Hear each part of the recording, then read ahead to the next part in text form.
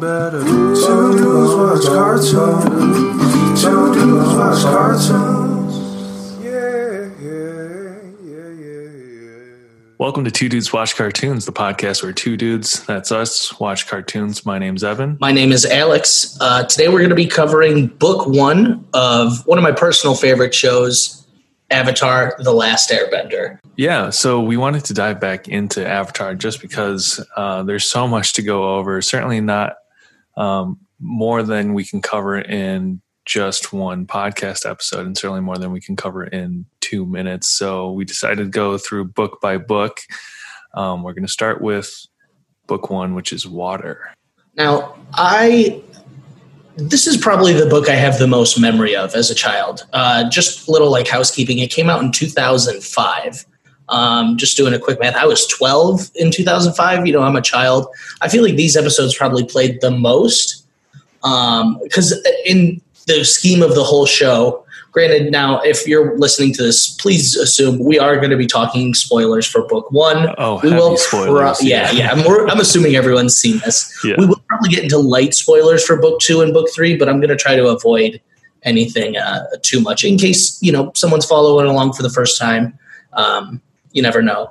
But what I was going to say is these episodes compared to the other two books are a lot more comedic. You see a lot more of, this is a Nickelodeon kid show, but the tone is just a bit off. Not off. Off is the wrong term. The tone is building towards what we know and love for the show.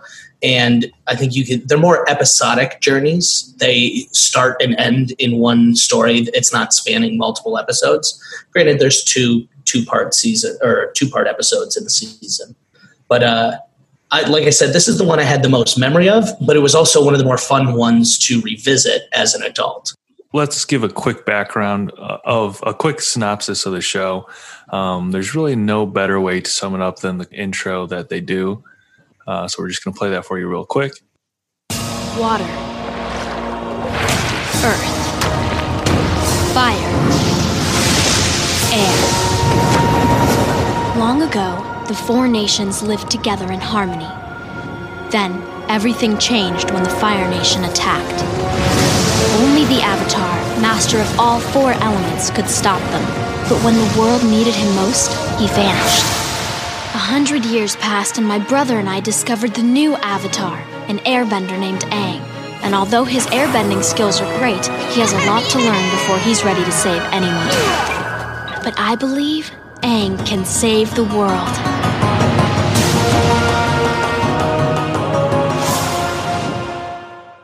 And yeah, that pretty much gives the whole history of the events that happened prior to this show starting. These four nations are being invaded by the Fire Nation, and Aang just has awoken from a deep slumber. As far as intros go, this really hits the nail on the head. You get a lot of backstory. You realize the Avatar's been missing. He's back now, and the Fire Nation has taken over. You learn a little bit about water, earth, air, and fire bending just through the visuals of it. Coming into it as a know-nothing audience, this intro gives you a very good look as to what this story is going to be about. The little string instrument at the end that's like really plucky after they say, but I know Aang can save the world, really gets me hyped too. I get goosebumps. Yeah. And I know exactly what you're talking about. Yeah. That's exactly it. Yeah. Katara nails that. The show's music in general, since you brought it up, one of my notes here is the music in this show is just top notch. They clearly, I feel like as a kid's show, you could probably get away with having not so good music or not putting care into it. Sure. But the music really sets the tone for these seasons. And like you said, even just in the intro, it gets you hype just for the beginning. Like, oh man, like, okay, Aang's got he's young, inexperienced, but he's gonna save the world. Mm-hmm. I was reading about the production of the show. So it's created by these two guys, Michael DiMartino and Brian Konietzko. And the first time we talked about this, we talked a lot about world building, and we've kind of alluded to it, how there's all this backstory that they try to cram into that, 20, 30 second intro. But in when they were conceptualizing this show, they wanted to do something that was and I didn't have the term for it. So when I read this on Wikipedia, it seemed perfect. They wanted to do something that was in the like legends and lore genre comparable to Harry Potter, which we had compared it to in the past, and Lord of the Rings. So it fits right in there, but it's a little bit different than what probably Western audiences are used to seeing, because it is very much based on Eastern philosophies, based on Eastern Asian, even Inuit cultures and history. So that's part of the world building. It's got different cultures. Like it's not a show of one race, one people. Like there's different nations, and even just in the waterbenders, you have like swamp benders. So there's different. The northern and northern and southern water tribes. They have difference in cultures. Different, like you can see it. So I get what you're saying. Where it's not like your typical. It's not like any sort of cartoon that I've really seen. It's not Lord of the Rings, but it fits.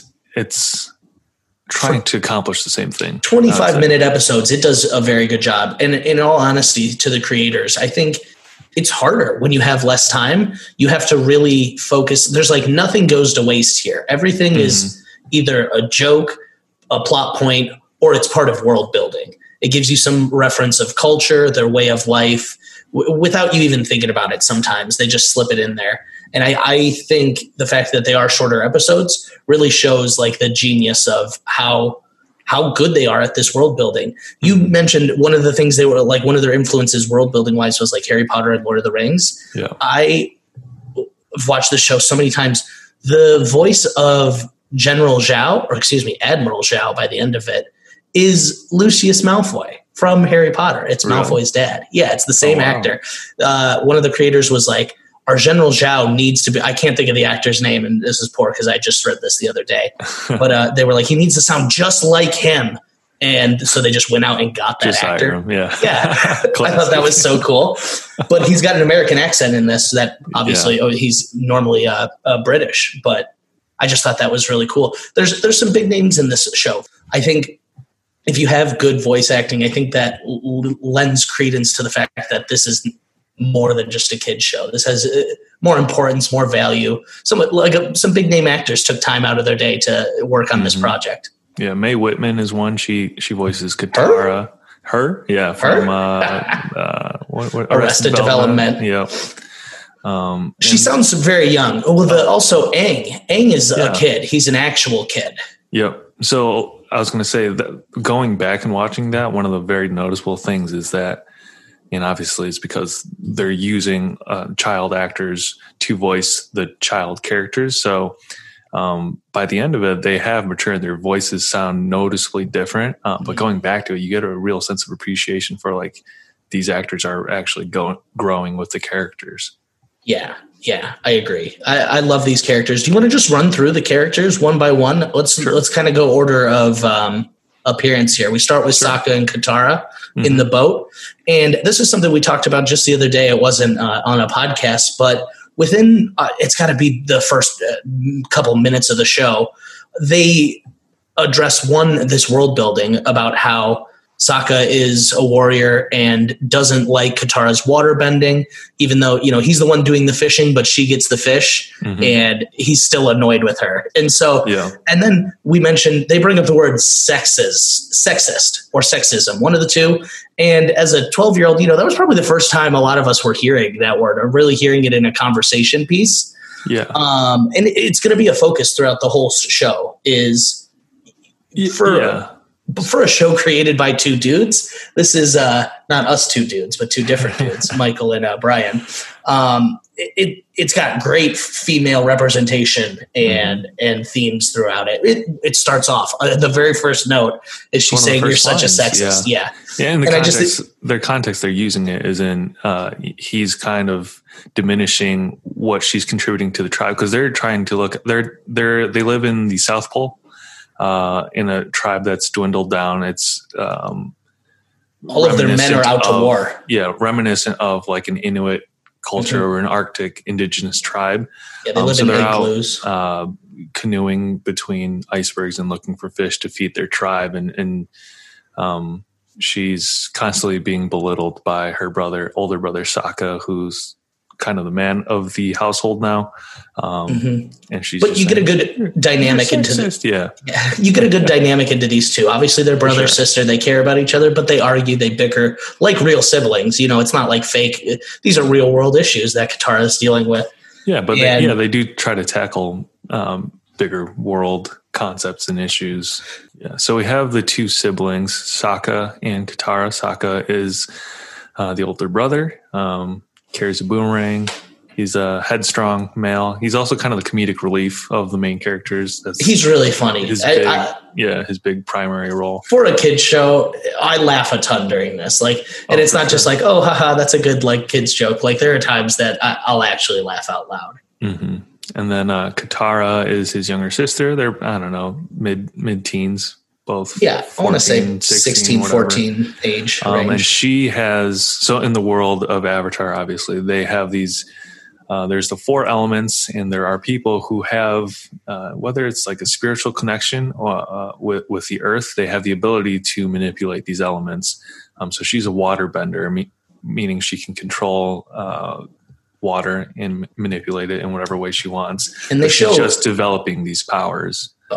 And they show good examples of this right out of the gate. Her picking up the fish out of the water, and she's not that good at it. She can't control it. She ends up dropping it. But then also when she is yelling at Sokka for being sexist, you see her powers break that huge iceberg behind them, showing that it is tied to their relation or their emotional state, kind of what they got going on inside. You know, she got angry, she got stronger too.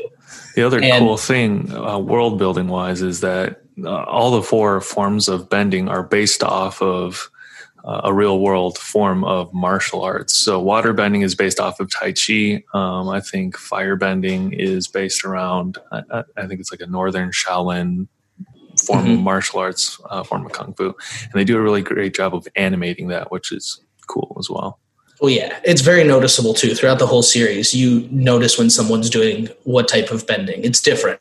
And for a kid's show, that sort of attention to detail is just really appreciated because there's no way 10, 9-year-olds are really paying that close attention. Obviously, they know they're doing some sort of martial arts, but to notice that the styles each have very unique movements and patterns that's just so cool to me. It's like I said, that level of attention to detail is what really puts this in a league of its own. Oh, yeah. So in the first episode, they're out canoeing, looking for fish. Katara has this emotional outburst, which breaks open an iceberg, and they discover there's a little boy in the iceberg. That's the first. Yeah. That's the first episode, or that's the name of the first episode. Was The Boy in the Iceberg, or was it just The Boy in the Ice? One of the two. Either way, it's The Boy in the Iceberg. Yeah, Boy in the Iceberg. I really like this start to it because they show Aang in that pose, and he's glowing too. He's obviously got, the audience already knows that he's like important and special, but like Katara and Sokka can see like, oh, this is, someone's like in the ice. They didn't just accidentally get froze there. His meditation stance shows that he meant to do this. And they let him out, and that huge beam of light comes, and then we meet Avatar Aang, the third character here. And he's with his pet, his companion, Appa, who is a sky bison, a 6-legged sky bison, which is this creature that can fly. And he's an airbender who comes from a different region, but he's also the last one. The air nomads. Yeah, nomads. We, the audience, know he's the last one. And I guess Katara and Sokka, they've never seen an airbender. I think that's really cool. We're getting more of that world building. They're just like, whoa, you're an airbender? What? There are no airbenders anymore. Where they don't need to specifically go into the fact of what happened. We can just pick up on these context clues. Yeah. And he's been trapped in the ice for 100 years, right? Yeah. Do you know what's his first thing he says when he gets out of do you know what he says? I don't know. I think it's so funny because, like I said, it looks so epic. He's in that pose. He's glowing. That huge beam of light hits like the sky, and then he pops out of the iceberg. And the first thing he says when he sees Katara, he's like, "Do you want to go penguin sledding with me?" It's like it's always this dichotomy of like Aang having like ultimate power versus being like truly like a childish child. Yeah, like a child. Yeah. And we get that once again in the first 5 minutes of the show. Yeah. We're learning so much. We're learning so much about the world and these characters right out of the gate. And so after that beam of light shoots, once he's freed from the ice, the next characters that we meet are the main antagonists of the show, which is Zuko, who is the banished, the exiled son of the Fire Nation. Yeah, he's Prince a prince. of the Fire Nation. Yeah, we'll call him Prince Zuko. Put some respect on his name, a little. and he's with his uncle Iroh. Two firebenders. Yeah, like I said, main antagonists. The firebenders are going to be the main enemies here. But your first introduction to Zuko and Iroh, once again, you get very much into who these two characters are, where you find out Zuko's been looking for the Avatar for a while now. Iroh mentions the Avatar hasn't been seen in 100 years. You get kind of the dichotomy of Zuko being like angry and hot-headed, where Iroh's like, it's probably nothing. I wouldn't worry about that giant beam of light. Yeah. I think when we first meet Iroh, he's playing Pai Sho or whatever that game is. Of course he is. 100% he is. I'm skipping ahead a bit here, but it's my favorite Iroh quote of the season, because if you know how the series plays out, but Iroh's always playing this game. What is it called? Pai Sho? Yeah. Yeah. And they have the tiles, and the quote he drops later in the season, when he loses his lotus tile, he says, "Most people think the lotus tile insignificant, but it is essential from the unusual strategy that I employ." And if that's just not the most Iroh thing, it's a great bit of foreshadowing there, because Iroh is all about employing unusual strategies. And as we learn later on, that lotus tile is gonna be important to that unusual strategy. Yeah. So the first episode is really just an introduction, setting the stage for all this. They're in the Southern Water Tribe, which again has been raided by the Fire Nation at this point. Pretty desolate. Yeah, so it's pretty desolate. And then eventually the Fire Nation, after they've seen the beam of light, have made it to the Southern Water Tribe to look for, because they know the source of that massive beam of energy had to be the Avatar. So they head there. And that sets the stage for episode. I think Zuko knows. Iroh does not. Iroh doesn't. I think Iroh is very convinced. I think Iroh is convinced the Avatar. They're not going to find the Avatar. Okay. Yeah. I think they've been on that mission for a while, and he just at the beginning is very like, "Come play this game, drink this tea. Like, don't stress yourself out too much, Zuko." Because also, he is trying to get Zuko to bring it down a couple notches there. Yeah. So episode 2. And we don't have to go through episode by episode, but I just wanted to touch on it. Each episode has something so great, though. We honestly could go episode by episode, but those are going to be our 5 main characters in this first season. They each, like I said, in the first episode, we get a very good look at who they are, and then it's going to build on that. They're going to grow, and this is just a good baseline of this is their character, this is what they're about. But so, the first episode mostly setting up the plot and the conflict. Zuko and Iroh are hunting for Aang, who is the last Avatar. I think it's pretty funny in the first episode, too. They assume he's going to be like 100 years old. Yeah. And so when Aang is running at one point, he's like, "Oh, man, he's pretty fast for an old man." Yeah. That's what he says, pretty spry for an old man. And Zuko's like full on ready to take this dude on, thinking he's like 100-year-old monk. And he's like, "I'm going to capture his ass." Yeah. And initially, the Southern Water Tribe is a little skeptical about Aang, right? Because they didn't know that he existed, and then 2 is like, okay, you have, but so you are real, but where have you been for the past 100 years? When I would feel abandoned if my Avatar, he's literally like this world's one celebrity. Yes. I don't know any other way to put it. If your one hope vanished for 100 years, you'd feel a little betrayed if he showed up all of a sudden and be like, "Well, where you been, dog?" Yeah, and so they're a little skeptical of him, and they're not on the greatest of terms. And in episode 2, they actually the Fire Nation shows up at the Southern Water Tribe. Aang has left at this point because the Water Tribe doesn't really trust him, right? But he goes back because he knows he has to save the Fire Nation. He actually turns himself into the Fire Nation so that they'll let the Water Tribe go. So selfless. It's one of my favorite sequences in episode 2. There's a stint where he's been captured by Zuko, and then there's this whole boat escape sequence, and it's one of the first, I think, really great animated action sequences in the show. Oh, definitely. Especially in season 1, where there's not all these crazy bending battles. It's like one of the highlights for me, action wise, is this boat escape sequence. And there's this crucial moment of character building, where he's like trying to escape the boat. he finds himself in Zuko's like quarters, basically in his bedroom. And they start fighting. And it's this thing I noticed where Zuko's throwing his all, he's shooting fire at Aang. And you get a little bit of Aang's personality, of his airbending, his pacifist beliefs. And because while he's on the defense, he's never attacking Zuko back. He's always redirecting, using Zuko's momentum against him. And then he does like one move where he slams him with the mattress, which I thought was pretty funny. But it's like that captures him, and they build his character in an action sequence, not in dialogue, not in anything, but they're using all of these things to continuously add to the character, which I think is great.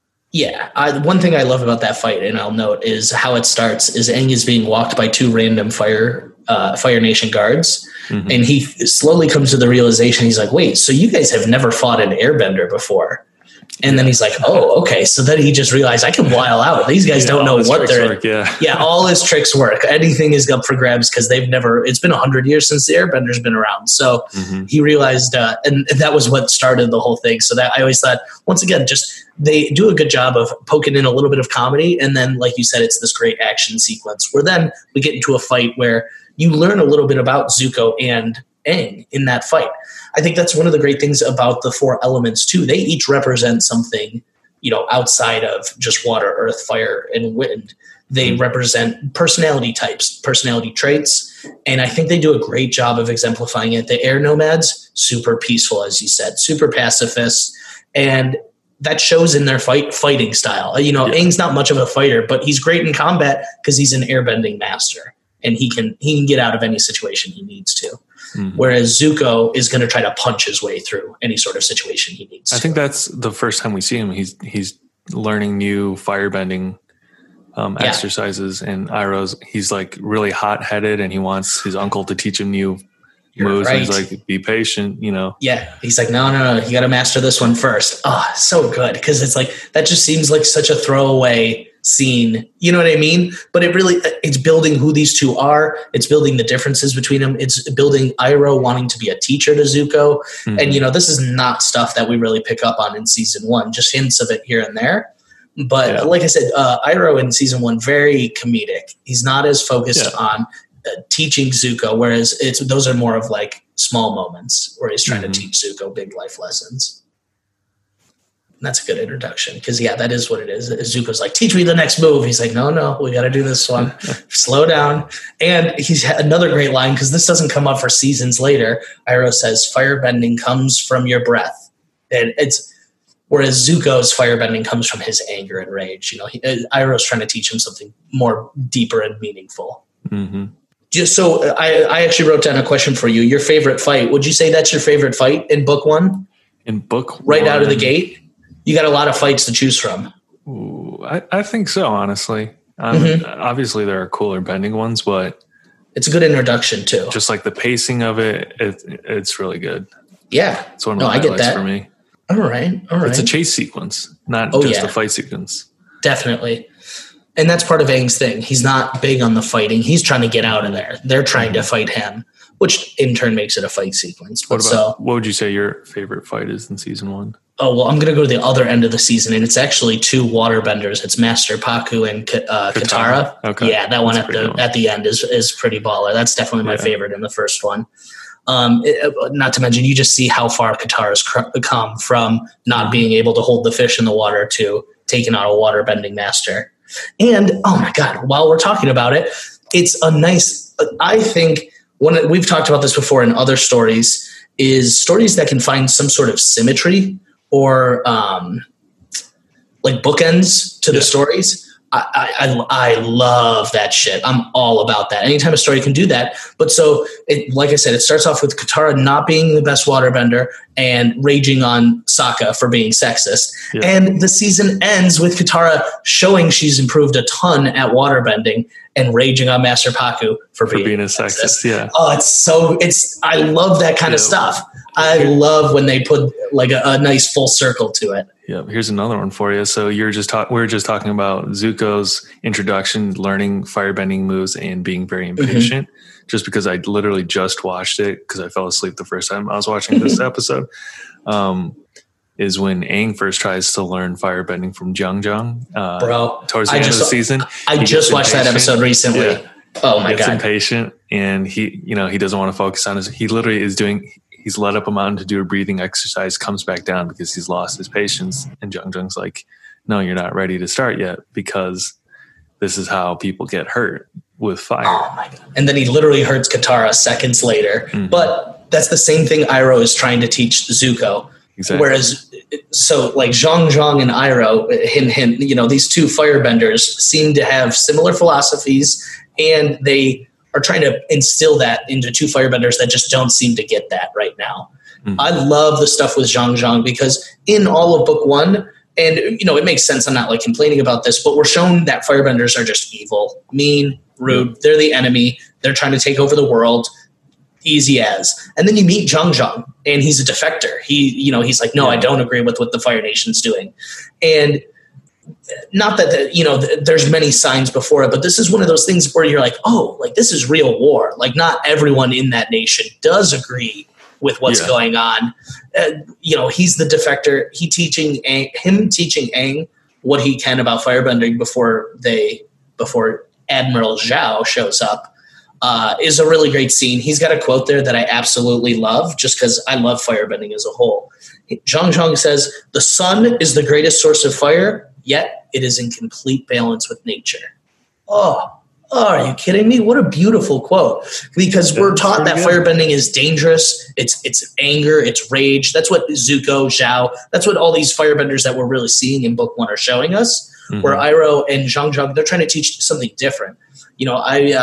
This is a weird science fact, but someone was like, if the Earth was just a couple miles further away from the sun, we would all be frozen. But if it was a couple miles closer to the sun, everything would burn up.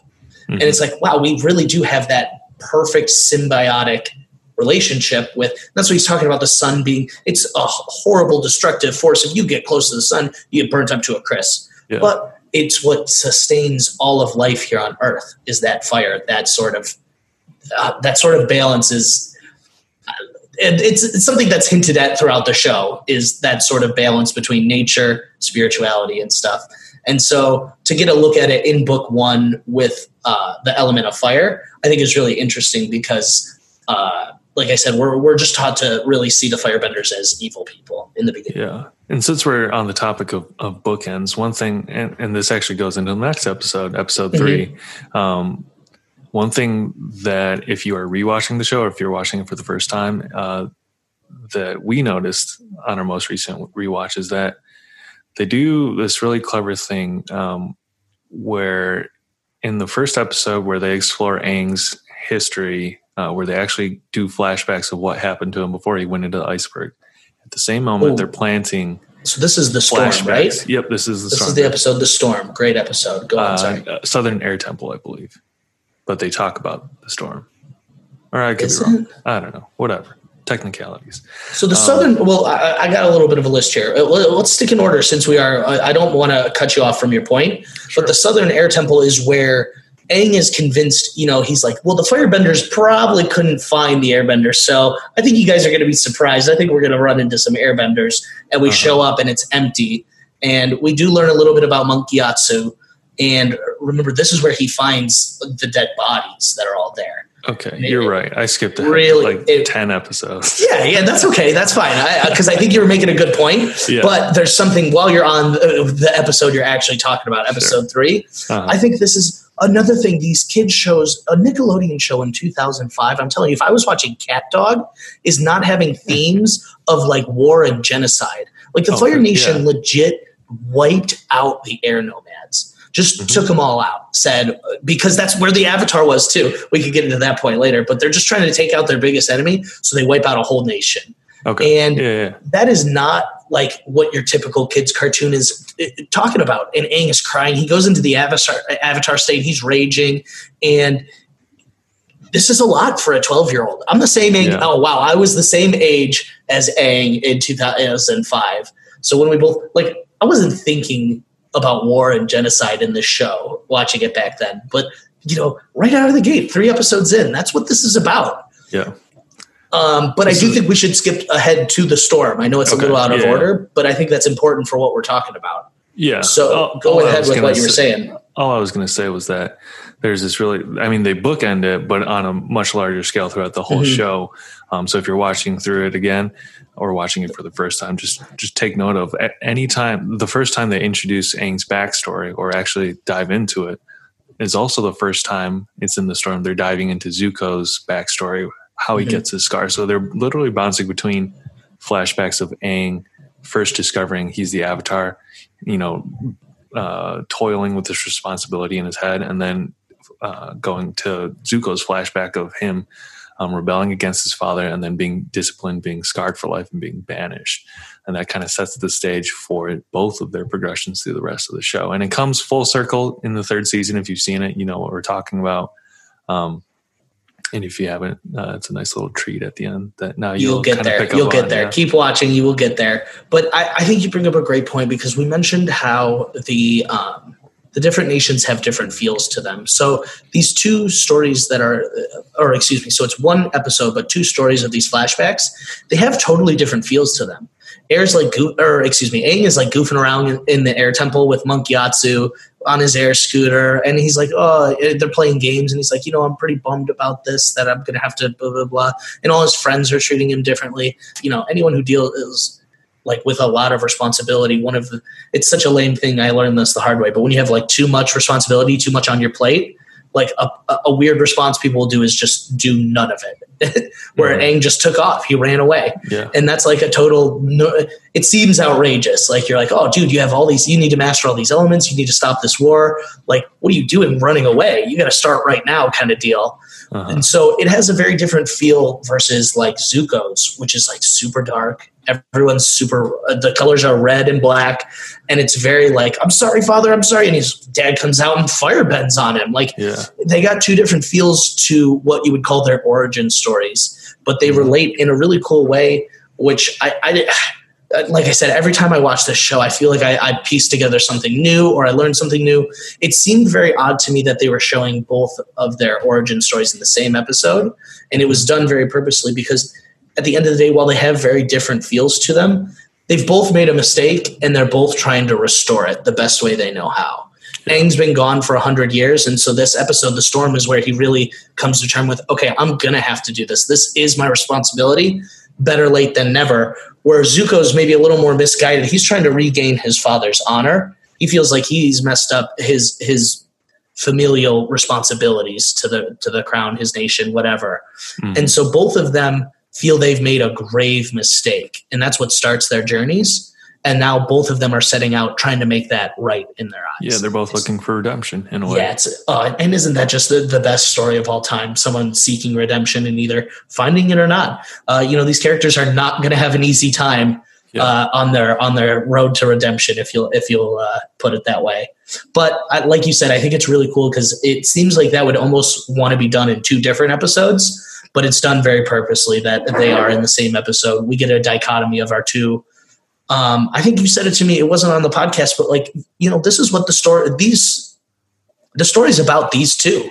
Yeah. If we're following part of the story, it's always from one of those two's perspective. Yeah, I think the way I put it to you it's as much Zuko's story as it is Aang's, which I've never picked up on until this last rewatch. It's not something you're going to pick up on your first time either. It takes a while to be like, oh my God, you see the journey. Both of them have a very long ways to go, and they're heading in, I don't want to say separate directions, but they're heading on different paths, which ultimately parallel paths. Yeah. There you go. Boom. I like that a lot.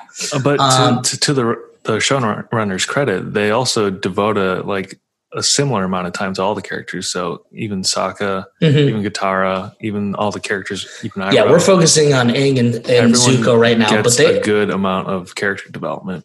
Yeah, Sokka is one, I think, maybe just as a young man, I feel like I always related. He was, I think it's so funny, the episode where they meet, Katara and Sokka meet their dad's friend who was off to war and he's injured. Bato, thank you.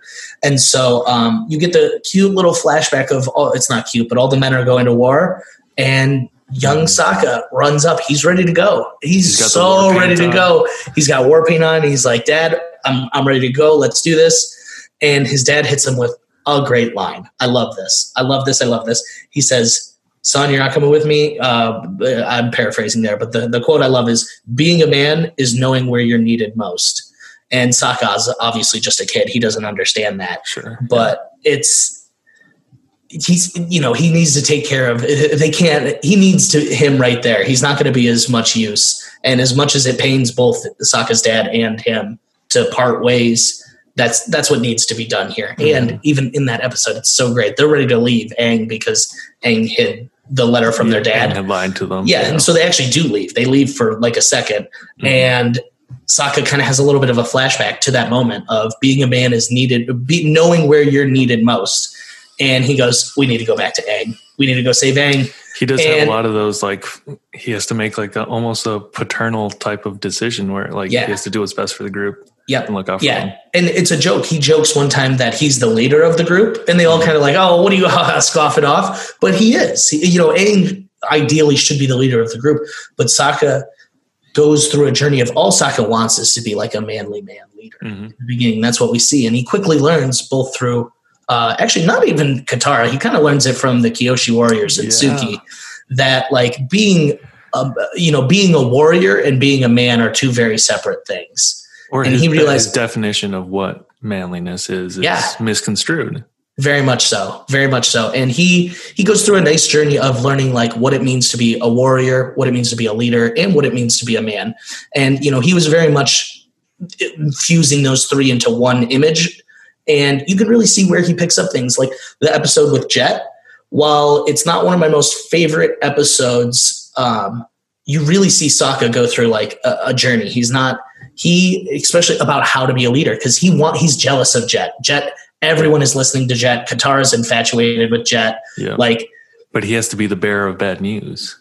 Well, he has does. to shatter that illusion. He has to shatter that illusion. But he also realized he was man enough to like stand up and go, no, Jet, this is not right. This is not what a leader does. This is not how a leader acts.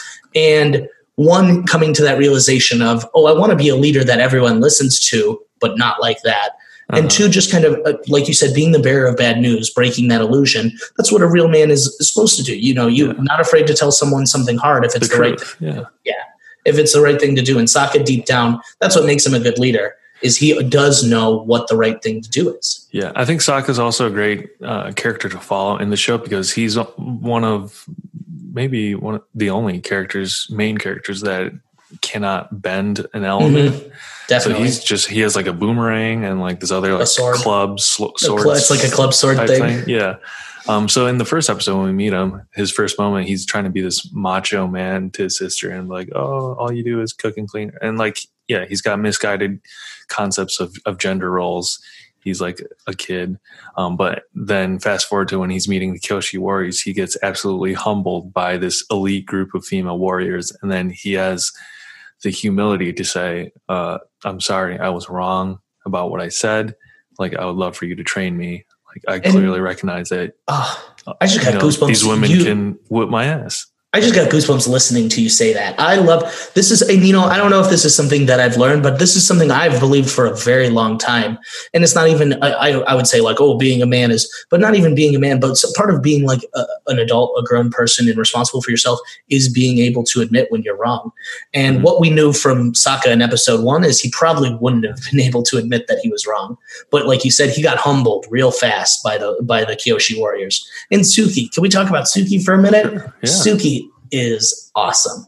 Suki is totally badass. Suki is probably a better warrior than Sokka. She's one of the Kyoshi warriors. Yeah. Yes. Sorry. Yeah. She's the leader of the Kyoshi. Maybe I'm speaking out of, maybe she's just a Kyoshi warrior. She's the only one. I feel like she is too. That's what it is. But so she is great because, and she even has a line that kind of mentions it, but while she's such a badass warrior, most cartoons, you're going to see like your badass female character be a little more like Toph. Very tomboyish, rough and tumble, but that's not Suki. Suki is very much like, she's like, Sokka, I am a warrior, and then kisses him and is like, but I'm also a girl. Yeah. And it's like, those two they're not things. Mutually exclusive. Exactly. Yeah. And it seems obvious, maybe where you and I are at in life now, but for 10, 12, 11-year-old people, children, that's not always something that people know, because like I said, most cartoons, they feed into stereotypes. They will play on that joke of like, the badass girl is kind of a tomboy. And I guess this is just a way of saying, like, no, you can be both. You can be badass and strong. You can be anything and everything, 100%. And this is funny.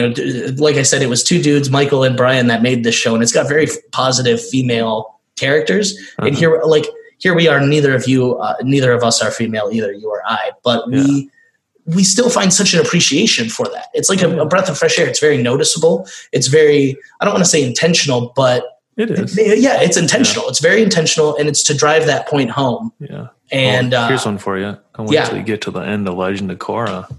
You haven't seen it yet. I'm not at the end. Don't spoil. I still have 3 and 4. There's a little teaser for you.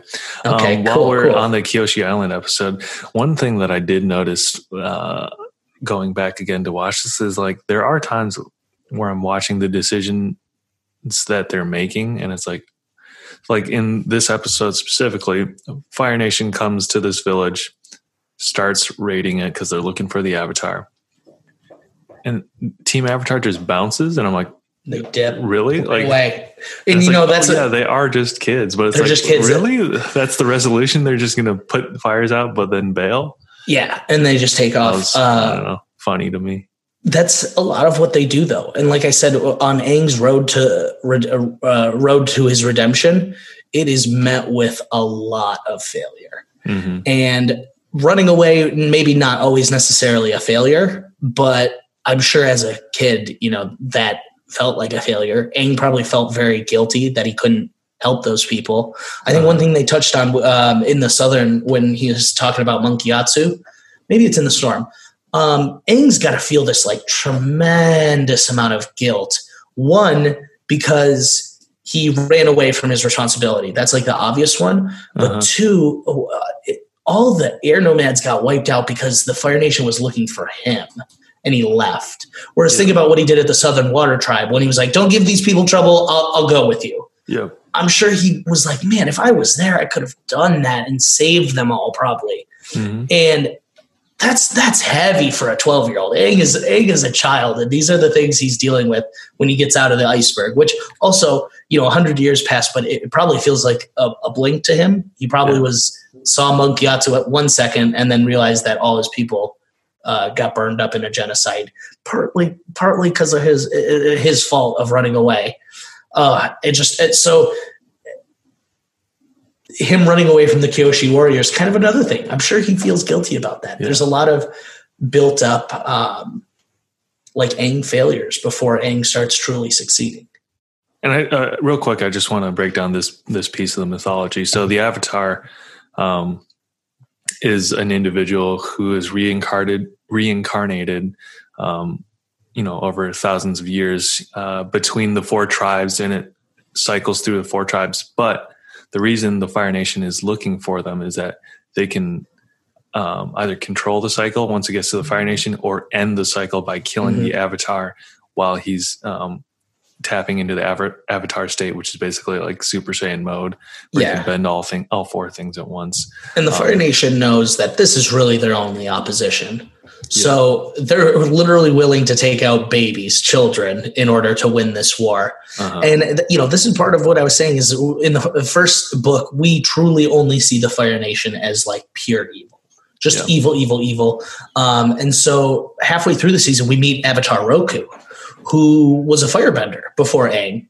And another one of these, like we met Zhang, we were like, oh, I guess Avatar of Roku is a good guy, though, even though he was a firebender. I love that we could talk about it. I guess we're coming up to it anyways, but so it's the mid-season point where it's the winter solstice, part 1 and 2. And Aang really taps into the spiritual side of things. But so a few things we could talk about. Zuko showing kind of his brilliance there when he puts the bags of gunpowder in the 5 dragons. That's cool there. But anyways, back to Avatar Roku. We're not going to learn for many seasons his sort of part in all this. But he sets Aang off on like the main quest of the whole series. He says, Sozin's Comet is coming in a year, and that's how the air nomads got wiped out. And if it comes again, they're going to win the war. And so really, whereas the first half of the season, Aang is bouncing around on Appa, going everywhere. And you're like, dude, you have a goal. Well, I guess we know that. But aimless. It is aimless. It doesn't seem aimless. They are aimlessly wandering. And Roku sets them on that path of, okay, this is, okay, you do, like Aang had ran away from his responsibility. And even when he's back, he's not running per se, but he's avoiding to the best of his ability. And Roku sets him, like I've said it 4 times now, he sets him on that path of, this is what you're going to do. It sets up literally everything in book 2 and 3. And they do it in 2 episodes, I guess. I was going to say in 20 minutes, but they do it in 2 episodes. Whereas the whole first part of the season was really dedicated to just episodic journeys and kind of some goofy things. We know the Fire Nation's chasing Aang, but nothing too plot driving, I guess you could say. Yeah. And one of the first episodes where they start to break that perception of the Fire Nation is the Jet episode. Well, at least one of the instances that I noticed, because the main conflict between Jet and Sokka stems from this moment where they run into a Fire Nation citizen, just an innocent guy in the woods, and Jet wants to kill this guy. And Sokka says, no, he has no blood on his hands. He's not a soldier. He's just a citizen. And he stops the group he lets the guy escape. That's great. And that's at the end of the episode, that's the guy who vouches for Sokka when he tells him to evacuate the fucking town that Jet wants to flood. Because he's trying to flood a whole town. Yeah. And so this is Sokka's this is like where it really starts him. Well, I don't want to say it starts, but we start seeing budding of him becoming like a true, like natural born leader. It's what we love about Captain America. He is going to speak out if it's wrong, even if everyone else is saying, no, we're going to stick with Jet's plan. Even Aang, even Katara, they're like, no, Jet's right. You're wrong, Sokka. Sokka stuck to his guns and said, no, you are wrong. What you're doing is wrong, Jet. And he saved the day. And that's what I love about Sokka. And like you said, in season 1, he's mostly comedic relief. He's mostly goofy, throwaway lines. But when he does have these moments, they feel very earned because, man, these two, they're good. They stick to these like growth arcs. And if it's not something plot related or comedic related, you damn better well be sure it's going to be related to their growth as a character. Something I thought was interesting, knowing how it all ends. So a little bit of spoilers, but in the Northern Air Temple, wow. So do we visit 3 air temples in book 1? No, just 2, the just Southern 2, and Northern. Or is it the Eastern? No, Eastern's later. Eastern's later. Yeah, just the Northern and Southern. So Southern is where Aang grew up, and we saw that one. Monk Yatsu was dead there, which was super weird. His bones were just chilling there with his clothes and his amulet still on, but it's a cartoon, so whatever. The Northern Air Tribe has been taken over by those industrialists, and they've like destroyed it, and they're building stuff for the Fire Nation. And Sokka in this one builds a war balloon. Builds a hot air balloon. He was like, we can control the hot air, and it helps them win that fight. But at the very end, the Fire Nation finds this war balloon. And several seasons later, it's not really brought up, not mentioned, what beats their raid on the summer solstice. Hot air balloons. Those hot air balloons. And then when they're going to take over at the end, it's a raid of hot air balloons. It's a weird detail that you might not like if you don't like I said, this is my 3rd, 4th time watching it. Like I never in a million years would have noticed that, but Sokka literally built it. They found it. And then also at the end he takes down the hot air balloons in the end too. It's like a weird, another bookend, another full circle kind of thing. And it just shows like Sokka, his innovation too. That's another one of his traits, is being able to think outside the box, but that's what also makes him a good leader for this group. So let's see. We've touched on Aang and Zuko a little bit. Before we move on from Zuko, I think we got to touch on the Blue Spirit episode, which is one of my favorite episodes. So Lucius Malfoy captures Harry Potter. No, just kidding. Captures Aang. And we'll set this up a little better for me because I remember obviously the premise of it. But so one of the characters we talked about briefly, his name's Admiral Zhao. He's a Fire Nation a dick official. Yeah, he's like a villain to our main antagonist. Isn't that weird? We should have known. a rival. Yeah, rival's a good word. We should have known that Zuko may not be the main villain when the villain has a villain. Like, you know what I mean? Yeah. Like, we were rooting for Zuko versus Zhao, but it's still like, well, I don't want Zuko to win either, because then it's, you know what I mean? It's pretty funny how they do that. I love that Zuko won that Agni Kai against him, though. I do not. I remember him not winning a single. I think that's part of Admiral Zhao's drive. Is like he got humiliated by this kid. 100%. So now Admiral Zhao has made it his mission to find the Avatar. Really stealing his thunder before Zuko does. What a way to really like. Yes, yeah. He beat me to it. What a way to really piss someone off by stealing their clout, though. Like, Zuko's main goal for the past 2 years, I think he's been looking for the Avatar before we pick up on the series. If someone just swooped in and was like, I got a lot more resources. I'm definitely going to take the Avatar. Twice the age. Yeah. Real dick move. And it's like, Admiral Zhao has to know what happened to Zuko. He had you know what I mean? I guess some of Zuko's crew members don't know, and Iroh was telling them in the storm, but Admiral Zhao's higher up. You imagine he knows what's going on. Like, he has to know the sort of struggle and pain that Zuko's going through, and he just doesn't care. He just doesn't give a fuck. It's so rude. Earth villain, Yeah, real, and it's just, it lends credence to this, these Fire Nation people are evil, just evil to the bone. They're born evil. But, now we're talking about this. That's what they show us in book 1. Evil, evil, evil. Mm-hmm. They will beat up kids for the sake of steal kids' thunder. So when in the Jet episode, Sokka's like, no, leave this old man alone. He may be Fire Nation, but he's not part of the war. And obviously later in the series, when Aang is his pacifist comes out later in the series, while no one's born evil, I think that's a good lesson from this. While we see these Fire Nation people as evil, evil, evil, it's been hundreds of years of this war being not misconstrued, but really taking vein in what the Fire Nation is.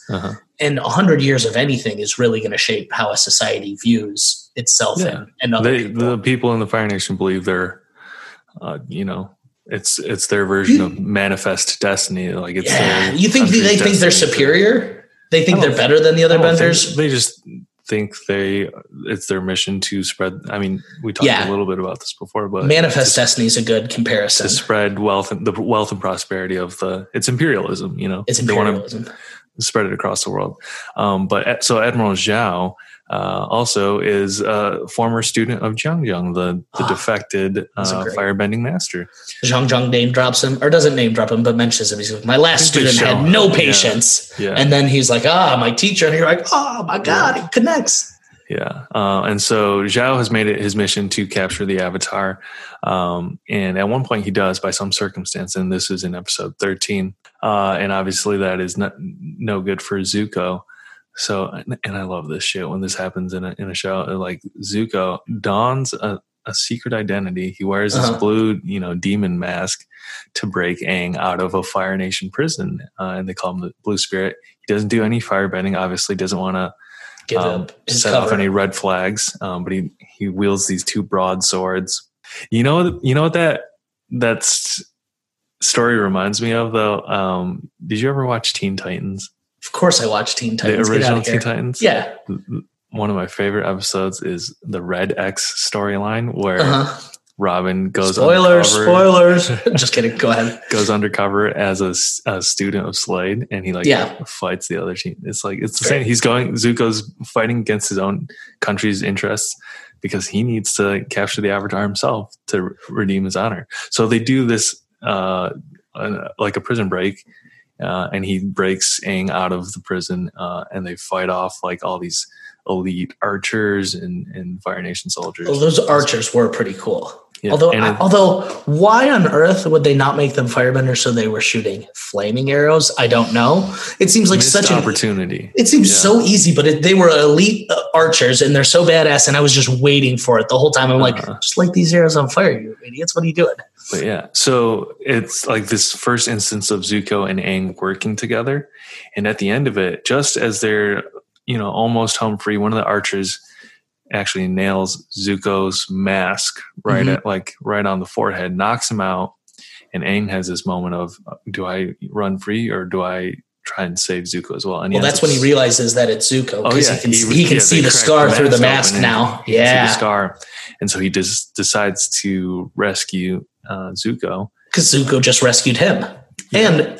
And that's just one of the things, they're so true to Aang being a monk. Like, that's such a monk philosophy. Aang would have saved himself so much trouble if he just left Zuko there. Yeah. So much future trouble could have been avoided if and he it's just left him. So heartbreaking, because when Zuko comes to, when he wakes up, Aang is like, we did a pretty good job back there working together. Do you think we could be friends? Blah, blah, blah. And Zuko's first instinct is to attack him. And obviously firebends right away. Yeah. Aang pieces out after that, but it's like, oh, that's so heartbreaking. It's our first little taste of, I know. Oh, what if those two worked together? The Zhang romance. Yeah. But I love that episode. And I'm glad too. The Blue Spirit does come back in later seasons. I know. So many things in these early seasons seem like throwaways. Like, that easily could have been like a one-time thing. But no, the Blue Spirit does play a big role. Like, there's a lot of foreshadowing. Mm-hmm. And I don't necessarily know it was Michael DiMartino and Brian Konietzko's, like, if they had this all planned out. But what it was is they were very good at using what they already had built. You know what I mean? So they probably look in 2 and 3 and were like, what can we build upon that we did in 1? I feel like, and maybe this is just me, but if I was like a showrunner on Nickelodeon, I'd be, especially with like my first season, I'd be like, okay, I just got to make sure I get renewed. I'll get what I can do. And I think that's why we see such a change from season 1 to 2, like the goofiness, the tone, the episodic journeys that start and end in one episode versus a much broader story in 2 and 3. Because by that point they realize that, we got a hit on our hands. We can do whatever we want. Yeah. All right. Let me check my notes here. We've talked about most of the episodes besides the fortune teller, which isn't that huge. Oh yeah, but I think I had a point in there. Okay. The fortune teller, it was not a very important episode, but it has like one of filler. Well, definitely. Definitely. I mean, I hate the term filler because none of it's filler. It was all written for the show. But in the terms of most animes, it would be considered a filler.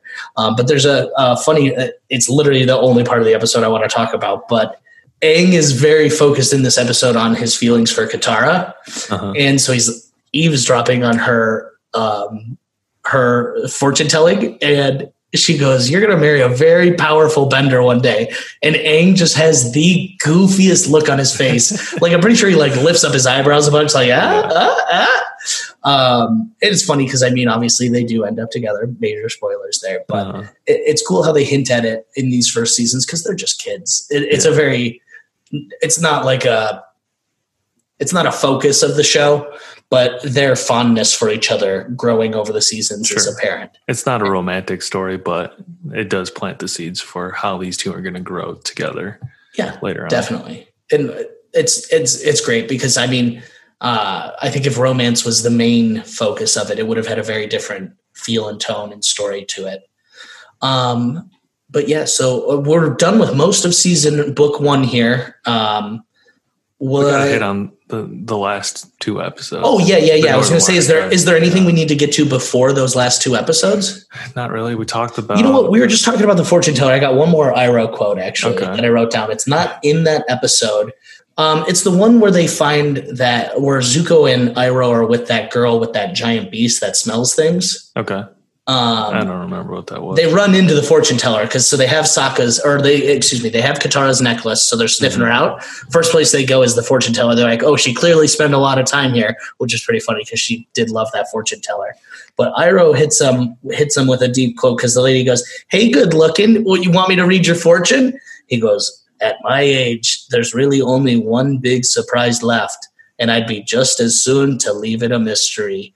And that's such a cool thing for Iroh to say. He could just say no. He could be like, "Nah, no, thank you." But he's like, "Nah, my life is all figured out." Wisdom, Always has nuggets of wisdom. And that was probably when I talk about like the tone of season 1 versus the others, is Iroh is very much like made to be out like the lazy fool. You know what I mean? He's like, he's supposed to be like a comedic relief to Zuko. And the nuggets of wisdom are very like afterthought, very just not as sparse and frequent Whereas when you get into book 2 and book 3, you start to see more of Iroh's like purpose, his drive, what's motivating him in this story. Whereas in season 1, he's just making jokes left and right. It's not the same Iroh that we get in the second 2 seasons. Not that it's bad, because like I said, the nuggets of wisdom are still there. It's just not the same. Before we get to these last 2 episodes, there's a song I want to send you. I don't know if we can maybe play it on the podcast, how that works. I could figure it out. So I was with my cousins this week, and my cousin Ryan had a hand harp, and I was plucking at it, and I was like, oh my God. I was like, I don't know what the song is, but there's an Avatar song to this.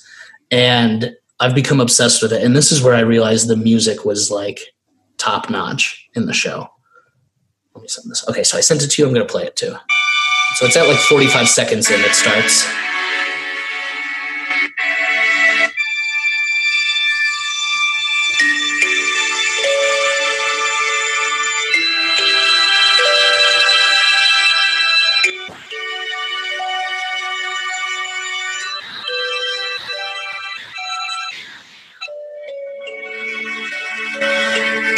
It's just so peaceful, so serene. I don't even know how to describe it. This is not. It's got an air of resolution to it. Oh, like this is where they're flying at the end of the episode. They're flying off into the sunset. Oh, are you ready for this? It's called Safe Return. Oh, what a perfect name for it. You nailed it on the head. It's always when they're flying off at the end of the episode. Yeah. And I don't even know how to like describe the sense of peace this puts over me. The sense of like tranquility. The fact that a song can literally, like, I want to meditate to that. I don't even know. I've never heard anything like. It lowers your heart rate. 100%. And I think that's one thing this show really does. Is you were talking about like the Eastern, or like the Asian influence on a lot of the show. I mean, if you think about it, none of the writing is in English. It's all in. I'm assuming Chinese. I guess I don't know I think for they're sure. Based on or are Chinese. Yeah, I guess I didn't realize. I don't know for sure. But either way, it's not in English. It's very Western based. It's stuff like this. It's introducing kids to a very different culture that they may not be used to, but in like a you're going to love it kind of way. Like not in a, let me teach you about stuff. Yeah. You get what I'm saying? Not in a hokey way. Not in a hokey way, but man, that song. It's a very sincere appreciation for it. I hope we can have the song playing right now as I'm talking. And so people can appreciate it. Yeah. It's just so they can appreciate it while I'm talking about just the beauty of this. Like I said it before, but the amount of time and effort these dudes put into this kids show is amazing to me, because I guarantee your SpongeBobs of the world are not focused on how are we going to end the score of this episode to really match the tone of what we're going for. You know what I mean? That's just not their focus. And I'm not saying it should be, but for a kid's show where these things get easily lost, it really makes me appreciate it all the more. The whole series is like kind of an homage or a love letter to these Eastern and Asian influences, not just in the production design of the world and the characters, but also just the fact that it's very heavily influenced the animation itself by anime. The animation's beautiful. A Japanese thing, but it's also animated by Korean studios. And then the show itself is created in America. So it's just like it's this hodgepodge of cultures creating this beautiful love letter to East Asian culture, which, like, for me watching it as a kid, it was like, oh, this is like, I never got to see that sort of like representation prior to that, right? Definitely.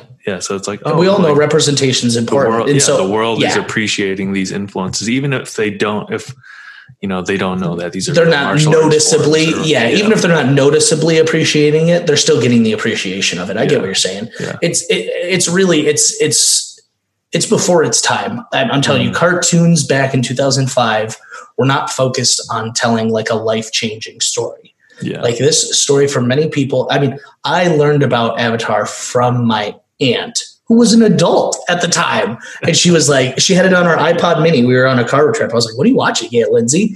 She was like, Avatar. I was like, that's a kid show. What are you doing? She was like, oh no, it's amazing. And that was what got me into it. I was like, from an adult's recommendation of it being amazing. And as a kid, I just liked the bending. That was the big appeal of it. And the action sequences. Yeah. The action sequences, the comedy of it. And those things are so well done that it makes sense that I appreciated them as a kid. But there's so much more to it. There's so, like, they've added, like, if those are two of the a million elements of this show, they put time and care into every single one of them. The animation, the music, the voice actors being kids, like actual kids. That's not something you see either. The writing. I guess this whole podcast has been about the writing of the show, the story that it's telling. It's truly, I think, a good story is going to transcend its medium. Like right now, I bet this is actually more exciting for them than when it's being released, because this is like a stand the test of time kind of deal. Yeah, you know what I mean? 15 years. 15 years. Yeah. And so I'm sure them seeing how much people are loving this show now. I mean, hell, we're podcasting about it 15 years later. Yeah. Like, there's something special with this show. It's inspirational. It's a very inspirational show. It's about destiny on a weird level. It's about following your path. It's about fighting. Emotional competence. 100%. Yeah. But about fighting those, not norms, but those set traditions. Like I said, Zuko and Aang are fighting for something. They want to fight to make a change. And little do they know, they're actually fighting. They actually kind of want the same change. But in the same battle, they're fighting the same battle. We're getting ahead of the spoilers there. So part of what makes this story so great is that I truly do think it's going to stand the test of time. And I think we are living in a very good example of that right now. I think very easily another 10 years from now, it could have another resurgence of new fans come through. Yeah, absolutely. Yeah, I think it had. I mean, our friend, the wonderful Caitlin Godfrey, just watched Avatar for the first time. Never had seen it before. Yeah, and I love that stuff. And so I'm glad we're talking about this right now. But I do think we're almost done here. We should talk about these last two episodes, kind of put a bow on it all, and see where we go. But so, like I said, most of the first season very episodic. Halfway through, they get a goal that they need to stop the Fire Lord before this comment. And the first step on that goal is I got to master waterbending. Makes sense. There's a cycle. You got to go air, water, earth, fire. So they finally, at the end of book 1, make it to the Northern Water Tribe, which is just totally different than the Southern Water Tribe. Flourishing. Flourishing is a great word for it compared to like the literal igloo huts the Southern Water Tribe was living in. And man, okay, so now I'm going back to episode 1 again. I totally forgot, but this was one of, I don't know why, but this got me so excited. But Katara, Aang mentioned something about a journey, and Katara, the first thing she says, she goes, I've never left my home before. And it's like, oh man, that's like such a relatable thing. She's a little younger than most people, but at 18, it's like, oh, I've never left home before. I got to go out and make it on my own now. Mm-hmm. And so you can hear a little bit of like nervousness, but she's excited. She's like, I've never left home. That would be kind of cool to do. And here they are. I don't know time-wise how long it took, but it took us a season to get there. And they've made it to the Northern Water Tribe, which these are their people. This is, they want to see these people. It's a sister tribe. It's their family. It's family to them. But I imagine seeing the Northern Water Tribe flourishing so much, probably I would be mad. I would kind of be mad, wouldn't you? Yeah. I mean, what the hell? We're struggling down there, guys. Yeah. Be like, you forget, granted, it is all the way across the other, which is really dumb. Which, if you're a water tribe, like I get you want to live on the ice. Mm-hmm. But, I think it shows credence that they're pretty separate. They don't interact a ton. I guess we touch on that in Korra. I won't get into spoilers for that. But yeah, it's like a whole civilization made of ice too, which I think is pretty cool.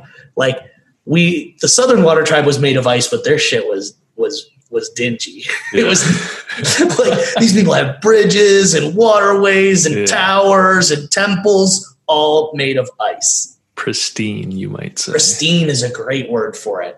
That's a great word for it. But we show up here, and it has kind of a when you first show up to the Northern Water Tribe, it has kind of a, oh my God, we got here kind of feel. They're like, finally. Yeah. And then obviously more conflict comes because it wouldn't be a story without conflict. But it goes back to this beautiful bookend of Katara not putting up with Master Pak. Well, yeah. Sexism. So when they first get there, they find a water-bending master. They find the waterbending master, and Aang is going to take lessons from him, but he refuses to. Aang and Katara, they both are going to take lessons because he's fine with it. They show up, and then he realizes he wasn't. I think he probably thought he was talking about Sokka. He was like, "Oh, your friend wants to come." Yeah, he's like, "Yeah, that's fine." And then Katara shows up, and he's like, "No, I refuse to teach a girl." He refuses to teach a girl. And so this is always interesting, though, is because we were both in a fraternity, and this was a topic we would talk about sometimes, was like tradition versus progress. Yeah. Because Master Pakku, I'm not saying he's a bad guy, but obviously his ideals are out of date. But for a lot of people, like, tradition and culture is super important. Like, yeah, I mean, that's what the whole Fire Nation is battling, or that's what Zuko, he's battling these cultural, historic forces. Yeah, very true. Aang is also just thrust into it because he's been gone for 100 years. They're battling these traditions and cultural influences that are telling them to do things. I mean, Aang himself comes from a line of thousands and thousands of reincarnated forms of the Avatar who are all telling him to do one thing one way or the other.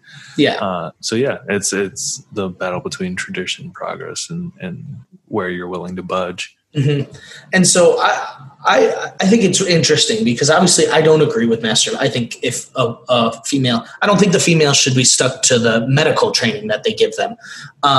If they want to fight, they should be able to fight. As we learned from Suki, you can be a girl and be a warrior, but at the same time, Master Pakku is like, no, you're going to respect my traditions because I'm the one teaching. I'm the master. You got to do what I say, kind of deal. And this was, like I said, in our fraternity, something we would talk about sometimes. It was like, you can't let tradition stop progress. And that's part of, I think, what I love about their fight. I mentioned that's my favorite fight in the series. Is I like to think Master Pakku really saw like, oh shit, like girls. Maybe I was wrong. Girls can fight. Well, I guess he does at the end. He teaches her, so he does admit to being wrong on some level. But I like to think it was from that fight. I do think probably more went into it. His Katara's Graham and Master Pakku were betrothed at one point. Ironically enough, that's the betrothal necklace that Katara is wearing the whole time.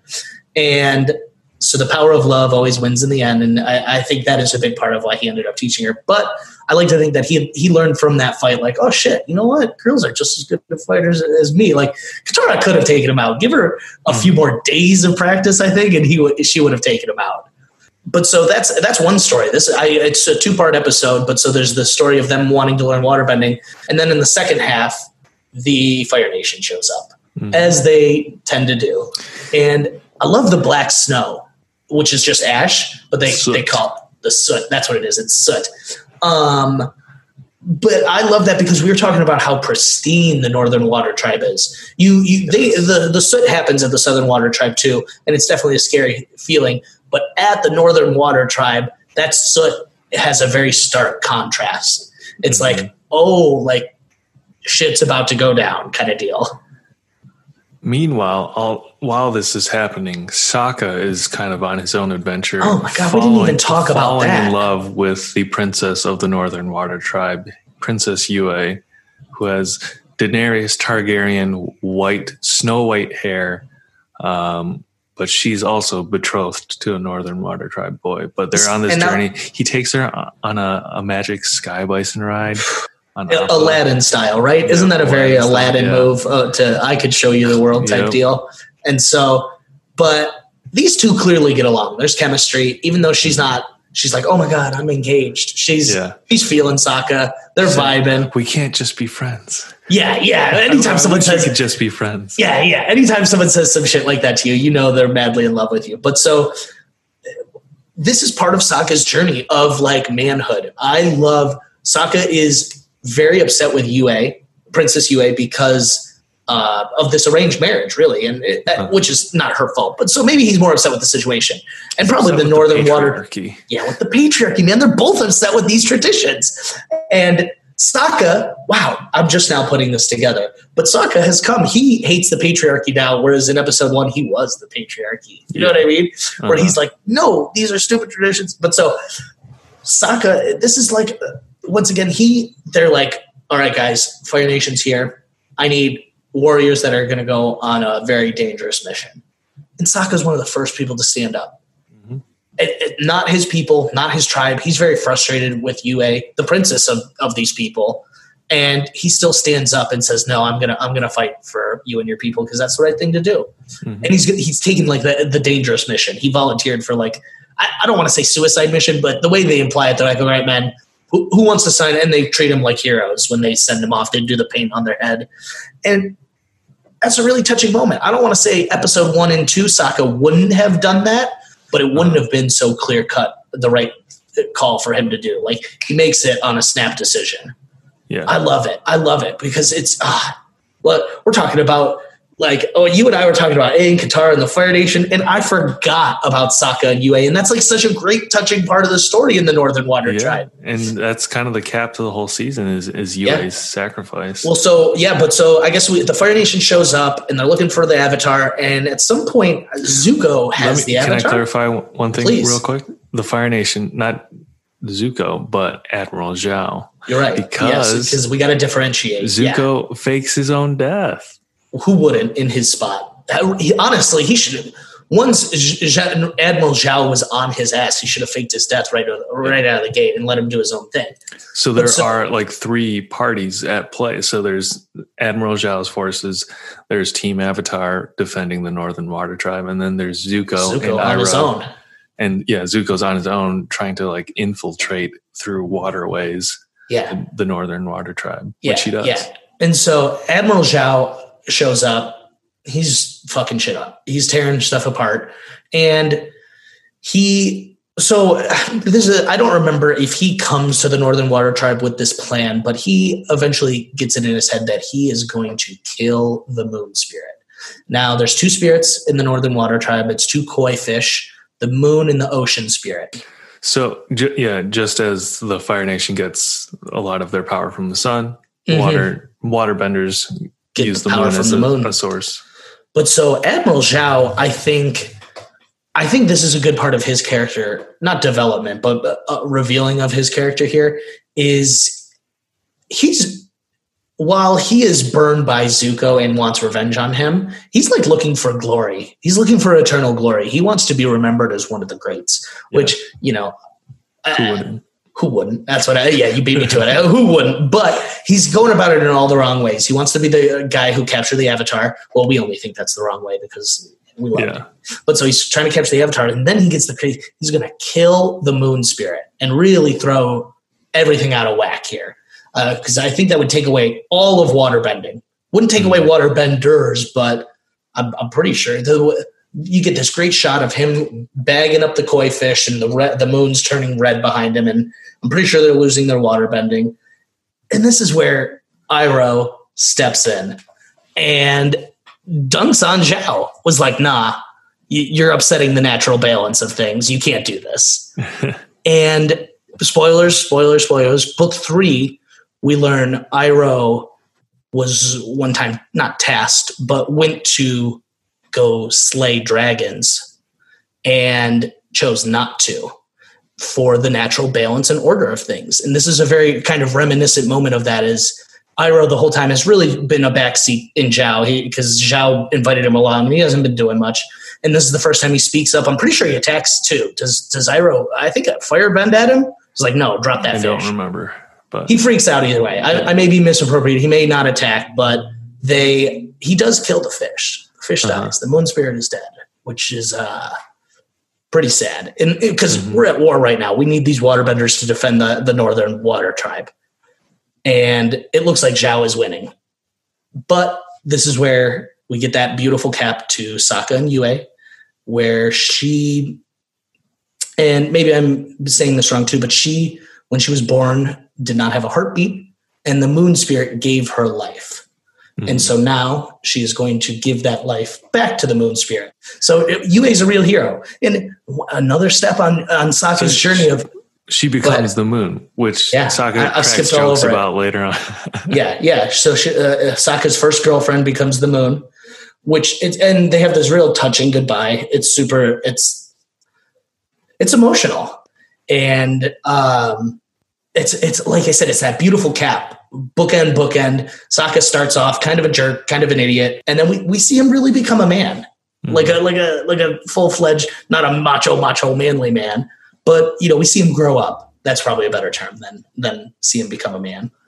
All the while, Aang correct me if I'm wrong, but Aang was delving into the spirit world. Yeah, so he, after the moon spirit, so no. So the two spirits, the moon and the ocean spirit, he like teams up with the ocean spirit, goes full on Avatar mode. He is a giant like fish penguin in the water. It's a really cool spirit. Yeah, it's a really cool scene actually, where Aang is just destroying these firebending like legions, ships, tanks, whatever is being thrown at him. And I did want to touch on this specifically because this is another where you can tell some of their influences, because this is very reminiscent of the Studio Ghibli movie Princess Mononoke, where the climax is there's this like elk that is somewhat spiritual, and the whole movie's about like nature versus man, and these hunters kill it, and then like you see its head fly off, but then it becomes this giant spirit body that restores life to the forest it lives in. And this is like it looks very similar. It feels very similar to it, where it's nature rebelling against man, or like pushing back. But also because like Appa's design is based off of the cat bus in My Neighbor Totoro. So you can see a lot of their influences from not just Studio Ghibli, but it's like it's a love letter to all these things. Yeah. Like I was saying. Oh, it's great. It's so well done. But so end of the season, Moon Spirit brought back to life by Yue. Zuko. What is Zuko? Zuko captures Aang on his own outside of Admiral Zhao. Admiral Zhao gets taken down in the city by, is it? Zhao and Zuko at one point are battling because I think they both want to get the Avatar. And they're pretty evenly matched. I'm ready for this though. I actually think Zuko might be fighting for a little bit more. Yes, he wants to get the Avatar, but he also wants to prove to Zhao, like, you're not going to take the Avatar from me. This is what I've been doing. You're not just going to come in here and swoop and steal him out of the blue. Sure. Yeah. It's a pride thing for Zuko. Zuko's like, no. You're not going to do this. Well, yeah. So they're in the middle of this battle. And then while it's happening, the Avatar state ocean spirit comes up from the water, grabs Zhao, and is about to carry him off to oblivion. And Zuko extends his hand and says, "Take my hand." And Zhao turns it down. He's going to go down, in all his glory, because he's a stubborn bastard. Yeah. I think that's so interesting that we touched on that. He's like a foil for our foil. He's the villain to the villain. And we're going to see more of that, actually. While Zuko and Iroh are the main villains, we do see more and more of the enemies that they have. It's like I said earlier, when we're seeing the show, we only really see it through Aang or Zuko's perspective. So where we leave off after book one is Team Avatar is going off to learn earthbending, I believe. The Northern Water Tribe is sending a delegation to help rebuild the Southern Water Tribe. I think Pakku was going to be part of that delegation. We actually are introduced to the next villain's villain, which is Zuko's sister, Azula. Yeah. Introduced at the very end, and she's sent out by the Fire Lord Ozai to hunt down Iroh and Zuko. It's an interesting leave off on a series, I feel like, because it very much sets up, like you were saying, that there's going to be a season 2. But I also feel like there's a very big sense of like I feel like there's a sense of accomplishment that we don't get with other books, maybe, because they do save the Northern Water Tribe. They do. He did learn waterbending. Katara did change she is training with Master Pakku. Like, they were able to make that change that they necessarily needed to. It's not the final goal in mind, but they end on a kind of positive note, which for as many failures as they have along the way, this is a good victory for them. A couple random things before we wrap it up. Just because, well, first I want to shout out Jet's fishhook swords because they're badass, and I love that episode for the action sequences. Two, just because you mean the His fish hook swords. I was so confused what you meant by that. They look like fish hooks. Yeah, no, you're 100% right. I don't know what else I would call them, but the vision I had in my head was much different for some reason. Sure, that's fair. It wasn't a perfect description. No, but I don't know what else I would call them. They are great because they're unique too. I do like those episodes. The story gets kind of annoying after a while, but like the action sequences of Jet fighting and the Freedom Fighters is cool. Ready for this? I said earlier I didn't like that episode, and I should have clarified. The only thing I don't like about that episode is that Katara turns into someone she's not in the rest of the series, which is like a stereotypical damsel in distress, like, oh, Jet, oh, no, Sokka, you're wrong. Jet's right. Like, that's not Katara. Katara's very infatuated with him. Yeah, and you know what? That's part of it too, actually. I mean, I always view it as like out of character for her, but she was infatuated. And you do crazy things when you're in love, that's for sure. The second thing I was going to say, and just because I'm looking at the synopsis of those last two episodes on Wikipedia right now, I don't know this off the top of my head, but the two spirits are named La and Tui, which I'm going to pronounce those because they look like they're based on the Mandarin words for push and pull, which is literally the translation. La is pull, and then Tui is push in Chinese. So, and like I said, such thoughtful design. It's great. It's great that they put that sort of time, care, and effort. No one 15 years ago, you want to know the number of people that knew that? Probably like 10. Mm-hmm. But years and years, it's a sweet Easter egg. But like you said, you wouldn't have known that without being on the Wikipedia. I wouldn't have known that if I was not looking at that, and if I did not know a little bit of. I was going to say the combo of the two, is great. But so it's that sort of attention to detail, and I think the fact that there are two water spirits, whereas I think the other elements you're really only going to see one. Uh-huh. There's two water. There's the moon and the ocean because it's both the push and the pull. You can't have one without the other. It's very yin yang, if you will. And that's what water's about. You can't have the ice without the water, without the steam. It's the change, but it's also recognizing you can't have one state without the other per se. They all exist. You need to focus on. They coexist. Yeah. They coexist. Thank you. Yes. And so it's real deep. You see random hints at this. Like I said, book 1 is about water, them learning water. And it's just random times throughout the story, they sprinkle those nice little hints in. The fish names, the spirit names is a great example of random things you see like that. And I do think book 2, we're going to see it's book 2 is Earth. And I think we're going to see a relationship to that throughout the story. You see a lot of stubbornness, a lot of stand your ground, they introduce the character of Toph, which is the definition of rough tumble, stand your ground. But the rest of the story as well, without getting into too much detail, you get to Ba Sing Se, and they're just literally set in their ways. As you know what, we met a couple of earthbenders in book 1 too, and we didn't really talk about it. We went to Omashu, we met Boomy. Oh, yeah.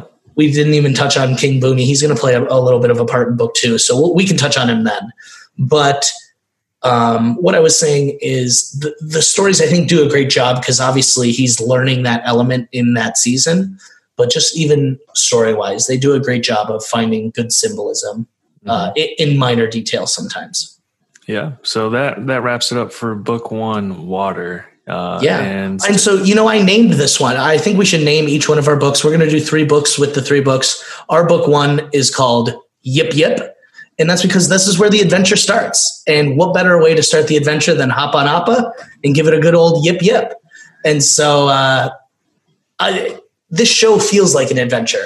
And so I think that's real fitting that this is the start of the adventure. Katara says it in the first, I've never left home before. Well, guess what, Katara? You're going to travel all around the world in a globe-trotting epic adventure.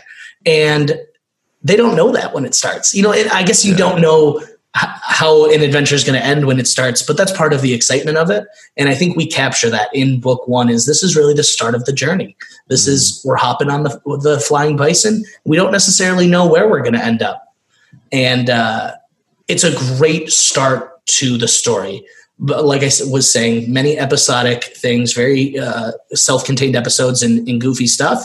But these are the building blocks for what is going to be those epic moments we love later. Up next, we're going to be doing book 2, Earth, like I said.